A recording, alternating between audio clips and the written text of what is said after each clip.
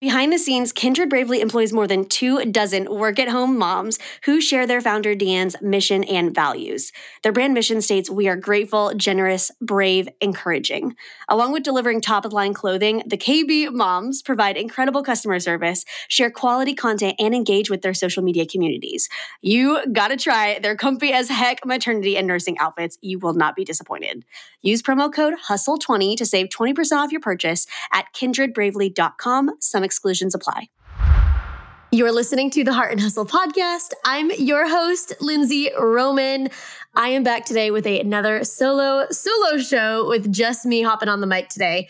I'm currently actually recording this a couple of days before Evie's wedding in August, and she's out of office right now for obvious reasons. She's getting married.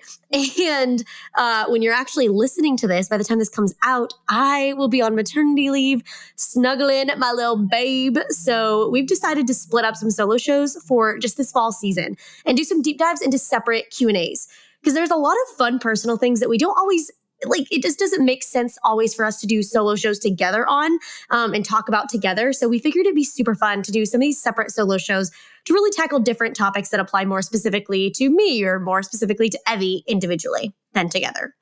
So I pulled you guys a couple of weeks ago and got some incredible questions I am so stoked to answer. Seriously, there were too many good ones. So I'll try to go fast on this episode, but real talk, we're going to cover a lot of territory today. I'm just forewarning you, from personal life updates like how our building our home on our Florida land is going to our current Kansas renovation. I'll try to rein in my sass on that one because it's been fun. Can you hit my sarcasm there? To questions like, what's my work-life schedule like as a mom? Or how do I prep for big course launches? And then ending out on the episode with some very, very powerful heart talks, like I always love, answering questions like, how do you discern between what you think you want for your life versus what God wants for your life? And how to not feel like you're begging for attention every time you post on Instagram. Guys, oh, I am fired up already. Okay, I'll stop talking on this intro so we can get to the good stuff. Cue the music.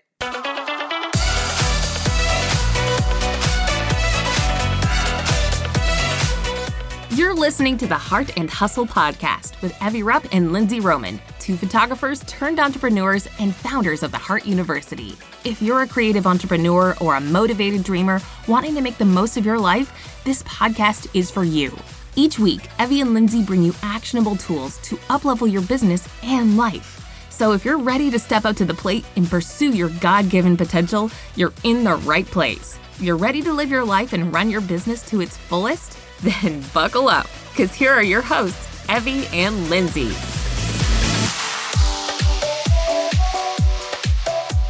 All right. Hello. It's just Lindsey here. This is so weird. We don't do a ton of solo shows super often. So when we do, it's just like, and when I say solo shows, I mean like Evie's not here. I'm just alone. It's just me and you today. I don't know how people podcast alone, like genuinely, like how they like have one host and like this is a normal occurrence. This just feels so weird. Anyways, let's dive in. Okay, the first question comes from Rachel, which is, she asks, what is an average day schedule for you? Like, how do you break up work hours versus mom hours? So Rachel, that's a really great question. And my other Q&A focuses a lot more on just like really deep diving into the mom business maternity leave category. But this one, to answer it, I would say what helps me out a ton is really focusing on being all in on the thing that I'm doing. So whether that's Eloise and parenting and being all in there, or if it's work, being all in there and not trying to just like half-ass them at the same time, because that's just not the capability that I'm able to do. And I will say when Eloise was younger, it was genuinely easier to multitask.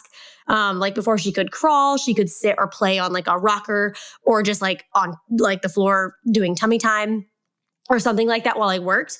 And then I would say even when she started walking, before she was like a 2-year-old, there was a time where like I still was able to do coaching calls. I was still able to do meetings where she just wasn't of the age yet where she really needed like a ton of undivided attention. If any mom of like a 2-year-old is listening to this, you feel me. But where I could genuinely watch her and work at the same time. And that was kind of when Andrew was still in the military. If anybody doesn't know, He was in the Coast Guard up until about September 2020. And that's kind of how we made it work. Like I didn't have another choice. Like he sometimes was on a boat for months at a time and I still had to work. So when she was younger, I definitely did a lot of more multitasking. And now that she's 2, I pretty much cannot actively work and be watching her at the same time. Like just she needs / wants more attention as she should. Like I don't want to be that mom that's like, she's asking me to read her a book and I'm just like, no, honey, hold on. Like I got to do this, which like there's going to be moments where that happens and I try to minimize them as much as possible. But again, going back to the beginning of this question, like I really try to implement boundaries and focus on one thing at a time and not trying to multitask both of them. The only thing I would say that I kind of can do while I'm watching her is maybe post on Instagram. But even then, it's just like the principle of like being fully present when you're with your kids. I think there's something so valuable about that and really just being present with them versus not like always being on your phone. Like I don't want her to grow up learning that mommy's always on her phone and that her phone is more important than she is, because that's not the case at all. So implementing that boundary is big. And then some practical tips that I would say is I try to implement office hours and then work with Andrew to plan our weeks in advance to know like who's watching her when, whether it's me, whether it's him, whether it's a babysitter or family or daycare or something like that. So usually what we do is over the weekend, it usually happens on Sunday. Sunday's like our family plan day. We will look at my calendar, like my weekly schedule, see if I have any coaching calls, if I have any meetings or not even things like that, but like deep work tasks that I have to get done that I genuinely cannot be watching Eloise during that time. So during that, Andrew knows, okay, he has to be watching her during those hours, or we need to find a sitter or something for those hours if he is working on something else. So that's kind of what we do. And that means that a lot of times I work less than a 40-hour week, like a normal maybe entrepreneur who is a mom, right? We just don't have the same flexibility. But that's how it works. You got to make it work, right? So I will say I'm so freaking fortunate to have Andrew. I know my situation is not what a lot of people have. Like most parents both work. And that was our case before Andrew got out of the military. And that decision to have him leave the Coast Guard was a big one that we made together because we knew that my business was going to grow. And we knew that as she got older, it would be hard to multitask. And we didn't want her to go to like daycare literally like 40 hours a week. That just wasn't something that we wanted. And Andrew was really sick of being gone all the time, missing like months out of her life. So that was just a personal choice that we made for him to get out of the military. So now he's pretty much just stay-at-home dad, but also does, I would say, most of the housework. And right now in this season, which I'll get to this in a later question, we're kind of wrapping up our Kansas house renovation. So he's just like, everything that he's doing is also like a full-time job. So we make it work, but we balance. And I think planning in advance really, really helps. And then just being intentional with that time, like to make sure, hey, if I'm working, I'm in my office and somebody else is watching Eloise. And when I'm not working, I'm 100% with Eloise and with my family. So trying not to blur those lines, I think is the best thing you can do. All right, man, I'm realizing when I'm talking, like just on my own, like, and I can't breathe because Evie isn't here to talk also, like, just like run out of breath. Like maybe that's probably pregnancy. No, that's pregnancy. Okay. Anyways, moving on. Alicia asks, describe your editing style and how you found it. By the way, I love your presets. Thank you, Alicia. That's so sweet. See, this is like a question that like obviously me and Evie would not answer on like a joint solo show because that makes no sense. But now that you're just getting me on the mic, thank you so much. I genuinely appreciate that. If you don't know, I have presets. You can get them at lindseyroman.com/presets. But to answer the question of how I found my style, when I first started my business as a photographer, there we go. I remember struggling like heck before I found presets or before I even knew what presets were. Like I just had a vision of what my style wanted to be. And at the very beginning, I remember I wanted it to be like this super light and airy film style. Like, you know, those like super, like it's so light that it's like almost looks like heaven descended on a photograph, but like film. That's what I wanted. And then as I tried to dabble in that, I was like, that does not accurately represent me. I'm just trying to attain a style that I think is cool. But it just didn't resonate with who I was as a person. So I kept searching for different presets at the time. I tried Mast and Lab for a while. Didn't like those. And I don't know. I just kept going. And like what I basically found out is like, presets will only get you so far, but you really got to still like hone in on your own style and figure out what it is you like and what naturally attracts you to a photograph. So for me, I started, which is ironic that I originally loved light and airy and like film, like light, whatever photography, because what I realized was I naturally started gravitating towards more deep, rich tones with a lot of contrast, but not overly contrasted. So that's kind of where I found my magic sauce, I guess. I found some presets that gave me a good base, and then I just like tweaked from there. And I will say, once you find presets that like are a good fit for you, that you can kind of work magic off of, that helped me really truly hone in my style. So I would say since then, it hasn't, I mean, it's varied a little bit over the years, especially as I've scaled back photography. And now most of my photography work is photos of me and my baby and our family, but it still hasn't changed. I still use the same presets, which are mine, that I now tweaked. But I would say it's like rich, and I want it to be true to life. I never want my photos to look like in 50 years, they're going to look dated, like, oh, that was the style then. Like, that's just not the look that you want. And I think there are some photography trends now that like, I think will look like that. Like, I'm talking about like overly dark and moody or like overly warm. You know, anyone feel me on that? Like, where it just looks like if you looked at that photo in 50 years, you're going to be like, yikes. Not because it's a bad photo, but because of the editing. I wanted to avoid that. So I try to make it rich and creamy and vibey and a little bit dark, just because that's where my personality and just style naturally goes. However, I still want it to be true to life. And someone described it. I think I had a coaching call once where she described my style and she was like, it looks like you just have, like, it's true to life, but you just like sprinkle a little magic on it. I'm like, that's so perfect. That's so perfect. Anyways, that's the answer to that. All right. Anna asks, what's your funniest home renovation story so far? Oh, Anna. Okay, here we go. She's talking about our Kansas house renovation, which if you don't know my story, we lived in Hawaii. We're from Kansas and we lived in Hawaii for 3+ years. And this spring of 2021, we moved back home to Kansas and bought a house, completely renovated it. Like it was almost a new build, but just shy of that. But it was like an old house built in the 1910s, and we renovated it from an illegal duplex to a single family home. So before it was like 2 apartments, 1 upstairs, 1 below. And the only way you could get to the upstairs apartment was through a jankety staircase on the outside of the building. It was awful, but it had good bones. And we were like, yes, especially for the location in our town, it was a great price. So we jumped on it. But I will just say it was a lot. We bit off more than we could chew easily.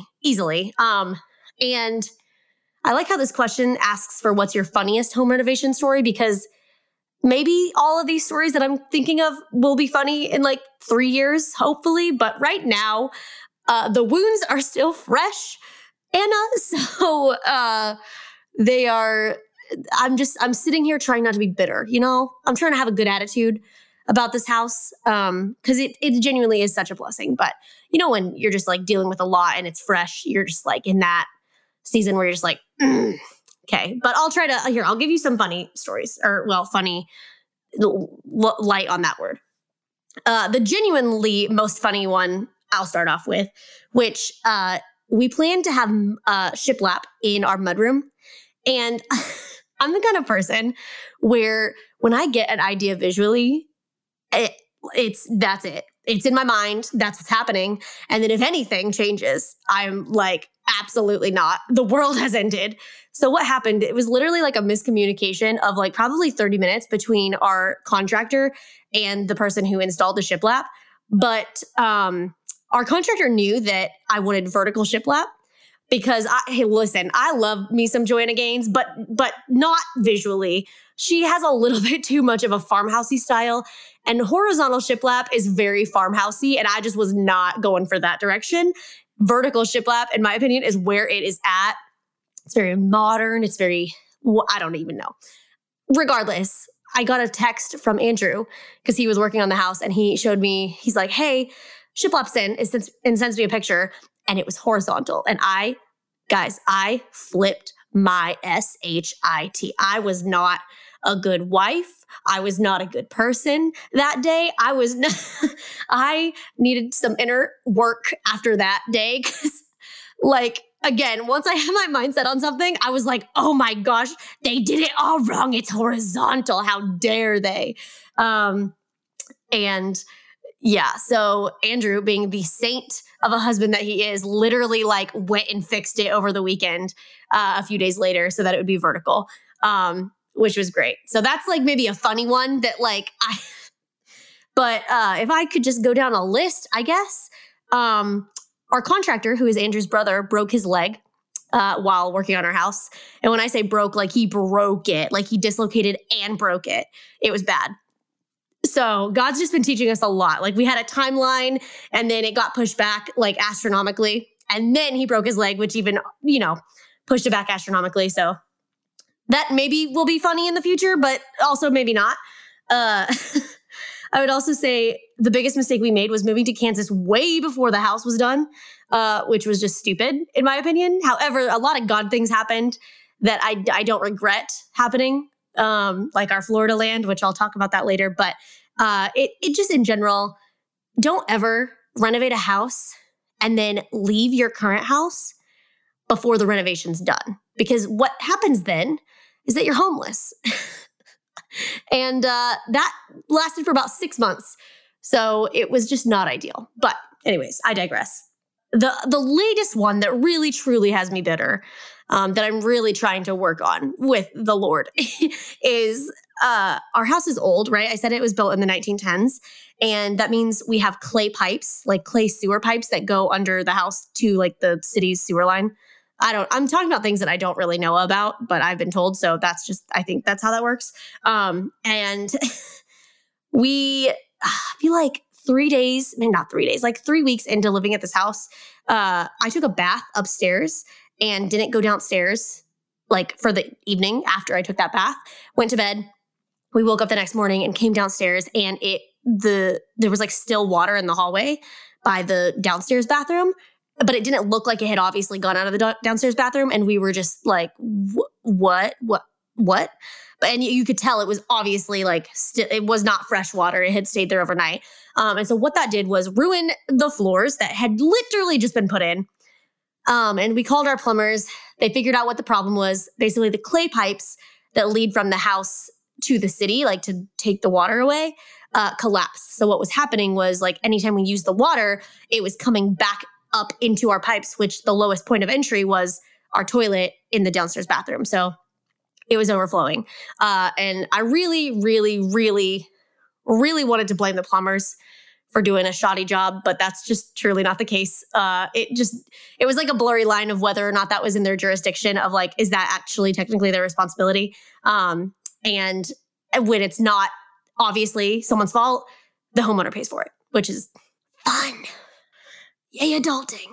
Okay. I'm going to move on from this question because the more I talk about the bad things about this house, the more angry I get.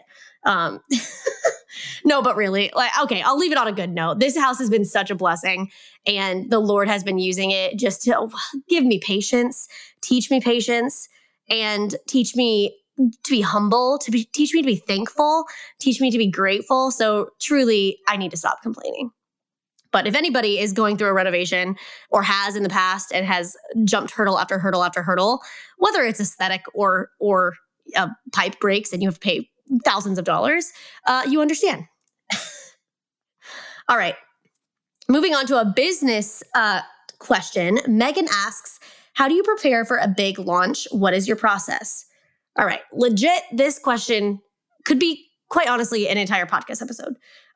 So I'm going to bullet point this and try to make it succinct. So the first one I would say is when you're preparing for a launch of a course or a product or something like that, prime your audience. So no matter what you're launching, if you want it to go successfully, I think you need a bought-in audience, meaning that people follow you on social, they are on your email list, you have people that have purchased from you in the past and just generally love the crap out of you so much. Because if you're going to try to sell something to somebody online, you need that trust established, right? So in order to establish that trust, you need to serve them before you start to sell to them. So serve via your social channels, your blog, your email list. You could create PDF freebies, which is a great way to get people on your list. But just start establishing yourself as an authority figure in the arena of whatever you're selling, right? And then figure out how to create that trust and credibility between you and your audience. Because again, you want to serve them with so much free content that they're going to be like, wow, I love her, or him, I love following them, they're awesome. And then by the time that you do sell something that is paid, they have already established that trust with you. Yeah, that's the first point. Number 2 is plan your launch in advance. Every time that we've done a launch for the Heart University, or I've done a launch individually under my own brand, I have to have a plan. Like, especially if you're outsourcing any part of it, like your Facebook ads or your copywriting or your sales page design. Like, if you're doing anything that doesn't, like, that other people have to do, you have to have some sort of a plan of action. Or even if you have a team working for you, like that are just employees that work for you, like a VA or someone like that, you have to have kind of a game plan going into a launch. So I would say pick your launch date first, far enough in advance to get everything done, and then work backwards from there, putting timeframes and deadlines in for each task. Just because, like, there's been a lot of times where we pick a date and we're like, it's this date. And then we don't actually like do the work to figure out how long it's going to take to get everything done in order for that launch. And then you're stressed, and then your crunch time comes, and then you're like, so pick a date and then actually do the work to figure out, hey, list everything that needs to get done, how long it's going to take, give yourself deadlines. And if that doesn't match up and you don't have enough time, then you need to push back your launch date. That's what my advice always is. But next, I would say delegate who is responsible for doing what part of the launch. So for example, for our summer launches, we had the Caption Playbook, the Caption Playbook subscription service and the Instagram Major and Reels Minor courses.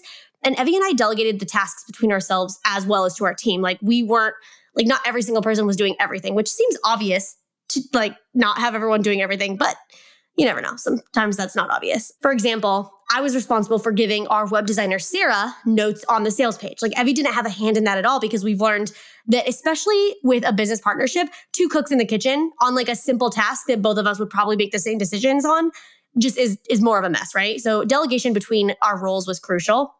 And just really identifying who's doing what in this launch process, especially if you're outsourcing or especially if you have team members as well. And then last point on this question is have a marketing plan in place for how you're going to sell the course or the product, right? Like, have a plan, not even just like a logistical timeline plan, but just a plan of action of how are you going to actually sell this thing? Like, especially if it's a big ticket item, meaning expensive, how are you going to get people to buy it from you? Because you have to do more than just have served them generally in the past, which I know is point number 1 of like serve them, create buy-in. Like, that's a great foundation and establishment. But leading up to the launch, like immediately before launch, how are you going to get people to actually put cash money down in exchange for whatever you're launching? So what I've always done in the past is directly up to a lead up of a launch of a paid product, you have to give something away for free.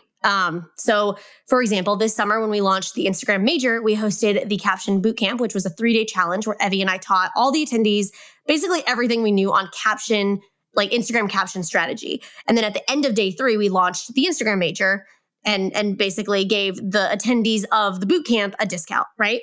And so whatever you're doing or whatever you're giving away for free, whether it's a challenge or a webinar, or maybe it's like a sample of your course or of your product or something like that, you need to make sure that the thing that you're giving away for free is actually genuinely valuable. Like, genuinely, like, they should have paid for that alone.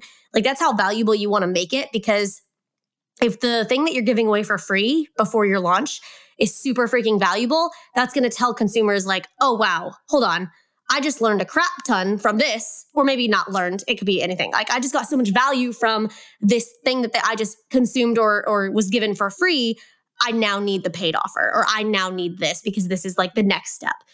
So that's what I would recommend for preparing for a launch. That was kind of a lot, but again, we could literally have an entire episode on that question. All right. Another question from Anna. Do you have a goal to be fully hands-off on all of your businesses eventually, or do you think you'll always want to be a part of them? Ooh, okay. That's a good question, Anna. For my business like Lindsey Roman and for the Heart University, I don't think I can ever be 100% hands-off with either of those, just because that's literally like both of those businesses are like me 100%. I mean, and maybe the Heart can scale to a point where I'm not so intimately involved with my face, which I could see that happening. However, I don't think I would want to be 100% hands off, like completely. Like, yes, more scalable to where we have a team under me and all of that. Probably the Heart more so than my business, but still, I wouldn't want to be 100% hands off.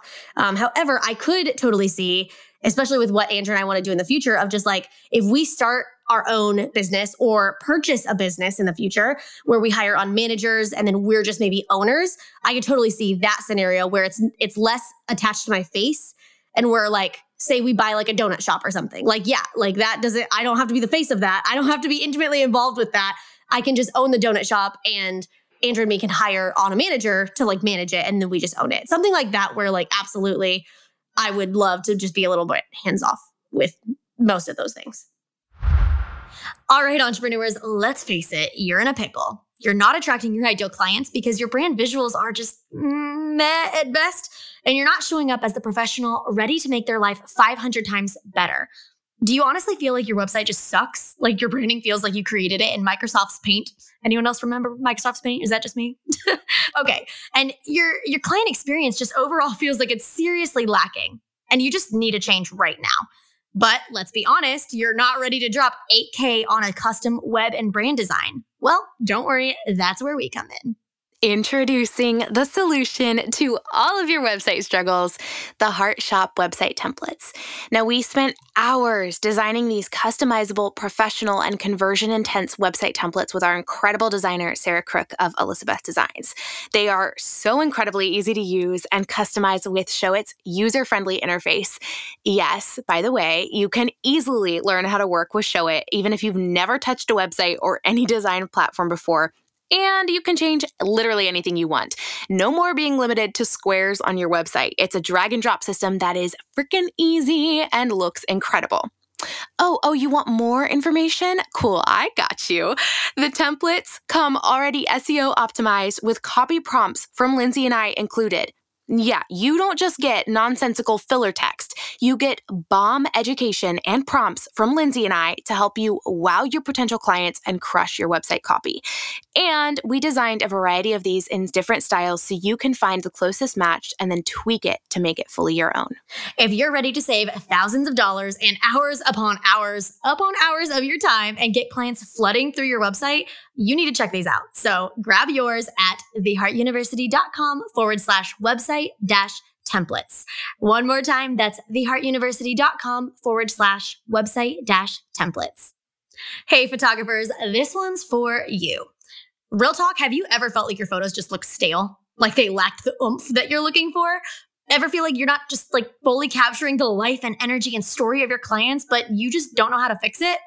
Well, we've got some magic sauce for you, my friend. Meet your new best friend, The Posing Miner, our online course for photographers showing you how to capture those jaw-dropping, authentic photos of your clients that will leave them in tears because you capture them in the moment so perfectly. Yes, it is packed full with 6 course episodes, over 232 minutes of video content, and 3 bonus PDFs. Lindsey and I take you out into the field with us. No, literally, we go into some fields and we walk you through step by step how to pose families, couples, portraits or seniors, wedding parties, and a wedding couple. So if you are ready to say bye-bye to brain farts in the middle of your photo sessions, awkward silences and weird freaking prom poses, uncomfortable clients, and subpar images, The Posing Miner is your new best friend. To see more and to join in on the magic, go to theheartuniversity.com/posing-miner. One more time, theheartuniversity.com/posing-minor. All right. Man, a lot of questions from Anna. Anna, you just asked good questions. Anna also asks, how are the Florida plans coming along? Okay, so for anyone that doesn't know this story, I'm just going to share it really briefly. But like I said earlier, we lived in Hawaii for 3.5 years, and we just now moved back to Kansas, where we're from. But in that process of moving back to Kansas, we left Hawaii at the end of January. And we love traveling. We love adventuring. And our mode of transportation for that move was doing a cross-country road trip. And now we wanted to do that just to visit national parks because we love national parks. And the road trip was originally supposed to be like we fly from Oahu to LA and then just go from LA back to Kansas, right? Taking like a scenic route, but not like more or less a direct route, which was going to be through Arizona, New Mexico, up through Texas, Oklahoma, Kansas, right? We got to Arizona, and at that point, the house was nowhere near done, which lulz, because even when we got to Kansas, it was also nowhere near done, but I digress. But when we were in Arizona, we had so much time, and we thought we would be tired from this road trip, and we genuinely weren't. So we were like, you know what? Let's just keep going. Like my mom lives in Jacksonville, Florida, and we had friends that were really close to us in Flagler Beach, Florida. So a little bit south of Jacksonville. And which we were in Arizona at the time, and we were like, this is kind of insane. But we had friends in Dallas. We had friends in Brownsville, Texas. Well, not even friends. That was family in Brownsville, Texas. And we were like, why don't we just do a cross-country road trip and drive through the South all the way to Florida and then drive north and back up to Kansas? So that's exactly what we did, which it was a total God thing. Like the fact that even happened. So basically, long story short, we get to Florida, and I don't even know how to share this story in a way that makes even logical sense, which is why I say it's a God thing, because we had no plans literally whatsoever to buy land in Florida. Like not at all. Like literally we had just bought a house in Kansas and we're road tripping as it was being renovated. And we knew that Kansas was not a long-term vision. Like we didn't want to live there forever, but still it just was not on our radar. So anyways, we visited our friends Ryan and Chelsea in Flagler Beach, Florida, and they had already owned 6 acres of land, just like raw land, 5 minutes from the beach. And behind them was another 6 acres of land that Chelsea's parents owned. And they were showing us their land. They were like, yeah, we plan to build later this year. And it was so much fun. And I remember we were out to dinner on the last night we were staying with them. And Chelsea was like, yeah, my parents own that land, but they already live 5 minutes away, and they're just probably going to sell it. So we're just probably going to have strangers living behind us on this intimate land. It'll be fine. And we were just like, that's funny. Okay. And we got in the car, and Andrew was like, what if we bought that land? But literally at the moment we were just like, that's a funny idea. But then literally it just was such a God thing, because it kept coming back to us, and it was such an astronomically weird thing. Neither of us have ever had the urge to live in Florida. Neither of us have ever wanted to or foreseen ourselves living there. But yet at the same time, simultaneously, both of us separately were like, wait, no, really, we should buy that land. Which again, makes no sense, except the Lord is awesome. And we were in a really strange, unusual financial circumstance to actually have been able to afford it at that time. So it was just such, I keep saying this, but it was a God thing. So basically, long story short, we left. We didn't say anything to Chelsea and Ryan, but we left, and we, on the drive back up to my mom's house, we called them, and we were like, hey, listen, do y'all like us as much as we like you? Because we were considering purchasing that land from your parents. And literally Chelsea and Ryan freaked out. They were like, what? And they got so excited. And Ryan was just like, you're punking me. I'm just refusing to believe this because it's too good to be true. So I'm just not going to believe it. And it was funny. But basically we got in contact with Chelsea's parents and bought the land. So that's how that happened. But to actually answer the question of like, how's it coming along? Nothing has happened yet other than like paying it off. The plan is probably to, mostly because the Kansas renovation has taken for freaking ever. And we actually, like, we want to like resonate and sit in this season of appreciating where we are in Kansas and really making this season of life what it is and not just trying to rush on to the next thing. So the plan, as of right now, it could totally change. It could get pulled back. I don't know. But is to break ground or just even start the process of like slowly building our house and like all that, or like getting the plans for the architecture and the design and all of that. Ideally, probably in like early winter 2022. So in like half a year. We'll see. But, and then again, if the Kansas house has taught me anything, houses take freaking much longer than you expect them to. So I'm not expecting to live in Florida this time next year at all. I'm gonna put my sight on like in 5 years, and then that way when it happens before that, I'll be pleasantly surprised. That's the kind of pessimistic attitude that we're about here. Okay. Anyways. All righty. All right, Keela asks, I'm curious how you think you identify what your God-given gifts are. How do you know what God is truly calling you to do and discern between what you think you want to do for the flesh versus what God wants for us? So, okay, that's a really, really good question. That's a really good question. So first off, I would say to the first question of like, how do you identify what your God-given gifts are? I want you to ask some questions to yourself. The first one is, what are you passionate about that you keep coming back to, right? Like things in life that you genuinely love, that you just like naturally gravitate towards. What are some type of things that you're interested in? That's another way to ask kind of the same question. What are some talents that you naturally have that are easy for you that aren't naturally easy for other people? Like example, do you love teaching or speaking, or do you love cooking, or are you a boss at sewing? And like, what type of things are people asking you to do that you're like, wait, everyone doesn't know how to do that? Like that's kind of a good indicator of, and that doesn't mean that like you can't learn a skill and become excellent at that, because obviously like I was not born out of the womb being a photographer. I grew into that. However, I will say I naturally had a really good eye for photos and telling stories visually. So I knew that was naturally a talent even before I learned how to use my camera on manual. And I think that passion and talent for storytelling and speaking has then grown more into entrepreneurship now that my business has pivoted. So that's kind of a personal example of just like, what do you love to do that you're either skilled at, but just comes so naturally easy to you that doesn't to other people? And then the last question to ask yourself is, what lights you up and makes you so stoked on life about?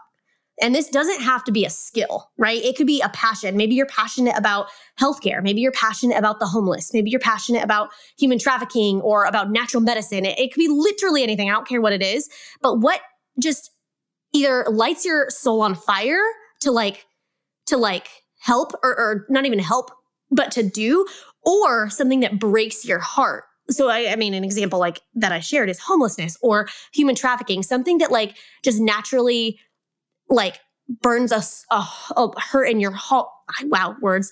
Burns a hole in your heart just because you're so on fire for it, maybe because you want justice for it or because it's something positive that you love or something like that.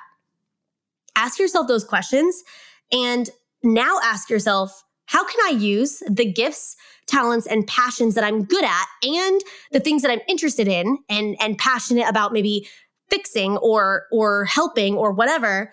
How can I use that for the glory of God? Does that make sense? Because I think so often we think, oh, in order to follow God's plan for my life, like I have to work at a church or I have to be in ministry directly or I have to sell a Bible study or I have to like, it has to directly relate to something that's faith-based. And man, I'm trying to get my breath prepared for my tangent that I'm about to go on, but that's not true. Like all of life to the Lord is sacred. And God did not create Christians just to live in a Christian bubble and just to preach the gospel to Christians and work in churches. Like, there are absolutely needs for Christians to work in churches and to be ministers and to create Bible studies. Like, absolutely. And the people that have gifts that align with that, yes. But God also created people with incredible skills for accounting, for contracting, for dentistry. Like, He's created you with unique skills that you can apply to the marketplace and infuse your faith into that, which I think is what, I don't want to like pat myself on the back a ton, but I feel like I've really tried to do that within one, photography at first, and now more entrepreneurship, of just like being bold for the kingdom of God in the industry that I'm in and not shying away from that. Because like I said, Christians aren't supposed to be just like shut off from the world in our little Christian bubble as the world's burning around us and being like, well, we have the answer, but just that's fun over there. Like, no, we're supposed to go out into the world, into every influence and sphere of culture, into government, into politics, into healthcare, into entertainment, into business, all of the places, and preach the gospel and be lights for the kingdom of God. So when you're thinking like, oh, okay, like how do I discern between what I want for my life versus what God wants for my life? I think it's also important to remember that He gives us free will, and that it's not like an answer of like, oh my gosh, okay, do I be a nurse or do I open my own business? One of these answers is of the Lord and one of them isn't. Like, that's not the case.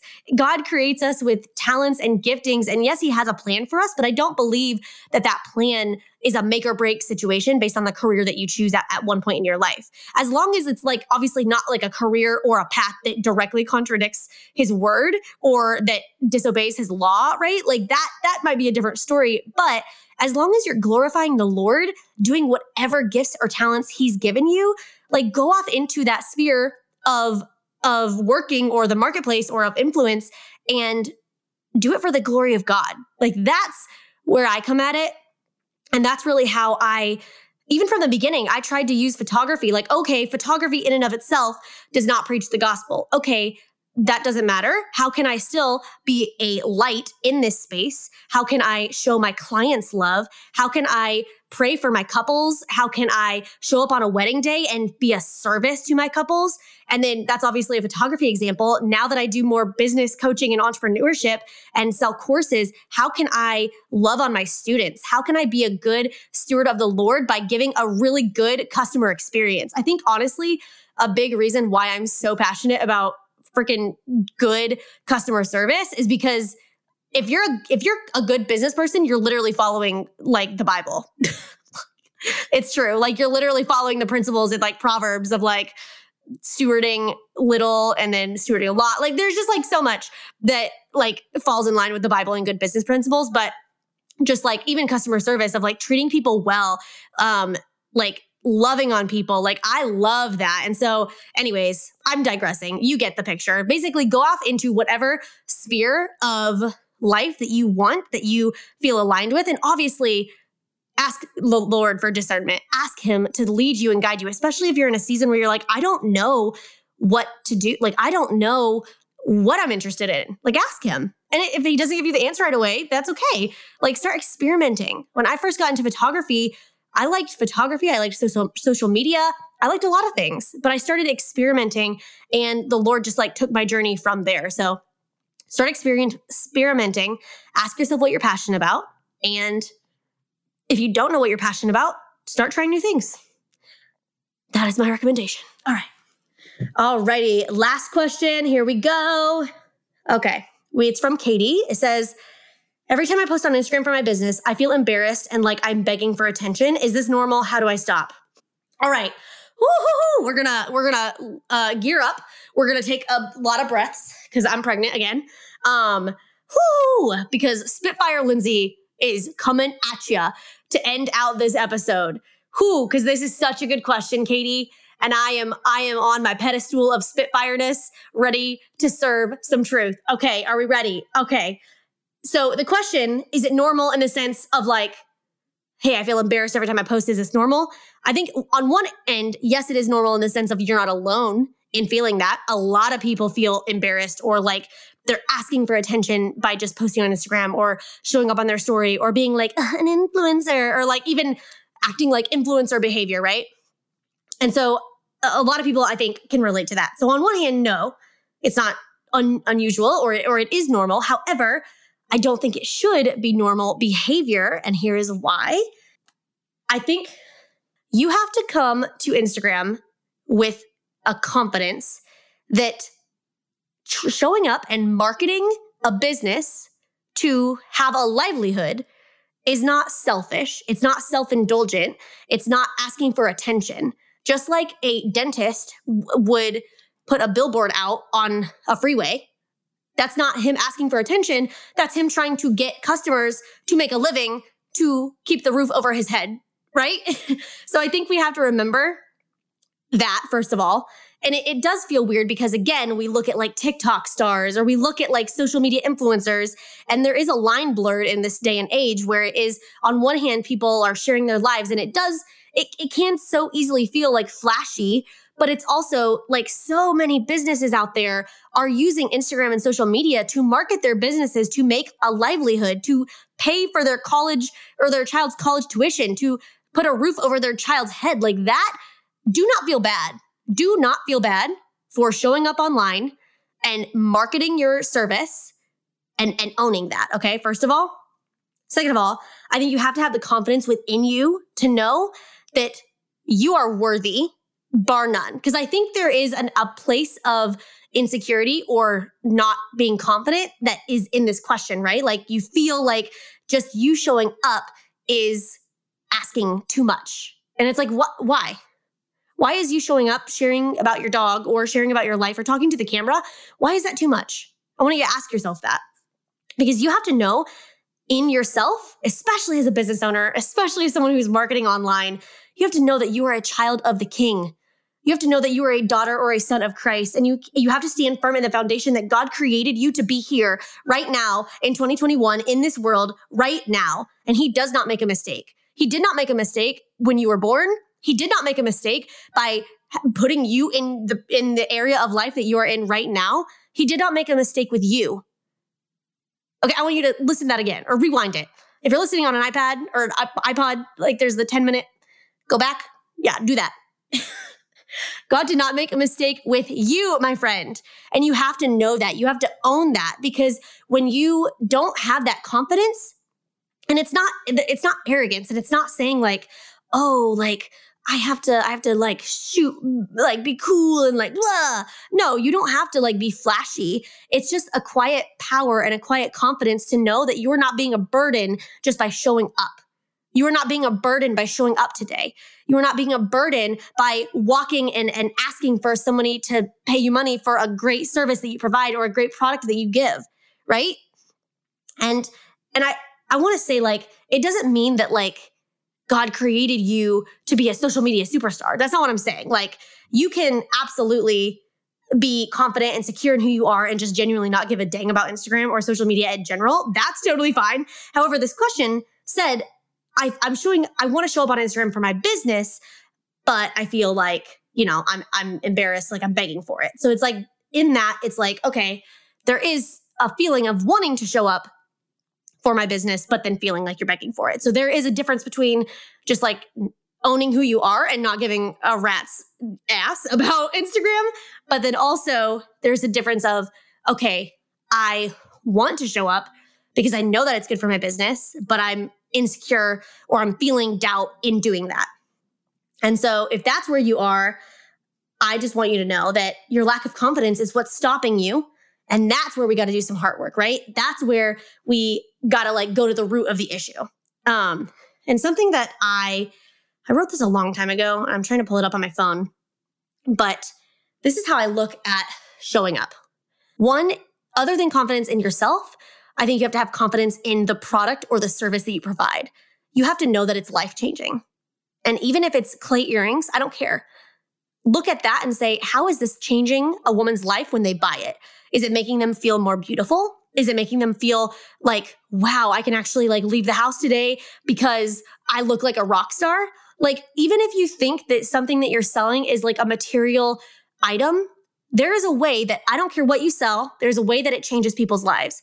So you got to get down to the root of that. And so I wrote this a while ago, but that kind of goes back to why showing up online for your business and for marketing it.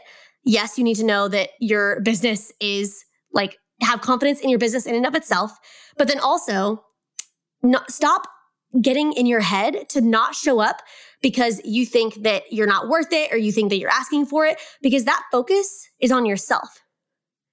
Instead, ask yourself, every time that I let Satan into my mind or just negative voices into my mind tell me that I'm not good enough, someone out there suffers from not experiencing the joy and goodness that God created me to give them.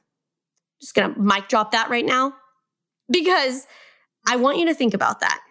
If you're stopping yourself from showing up and marketing your services or posting your life-changing words or your life-changing service or your life-changing product, if you stop yourself from doing that out of fear, somebody out there is going to be worse off because they did not receive the life-changing product or service or word or beauty or essence of who you are that God created you to give them.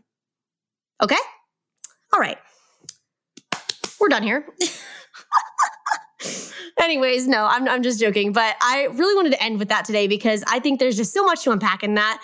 And I just, at the core of everything, I want you to know that you're valuable, you're loved. God created you. He did not make a mistake on you. And he created you with gifts and talents to change the world, which kind of goes back, honestly, to the question before this of like, he created you to be a world changer. He created you to live and glorify him in your talents and in what you do. And that can be in any aspect. Even if you're a cleat earring maker, I don't care. Like, you can do that for the glory of God and do it well and know that you're changing lives through showing up and empowering people and being a person that is encouraging and loving on people. Like, that is not selfish. That is not asking for it. That is not like begging for attention by sharing your clay earrings or your photography or your wedding planning services. Like, that's not begging for it. So anyways, I've talked a lot. I'm gonna stop. And yeah, I hope this was fun. I hope you guys liked it. If you did, screenshot it and share it with me, especially because it's a solo show. I just would like to know if y'all liked it. But screenshot it. You can tag me at Mrs. Lindsey Roman, or the Heart is at the Heart University. Come join our Heart and Hustle Facebook group because that's always fun. And that's ironically where I pulled you for a lot of these questions. So yeah, it's great. I hope you have a great, wonderful rest of your day. And I need to go breathe because Mama's pregnant and I gotta rest. So anyways, I will talk to you later.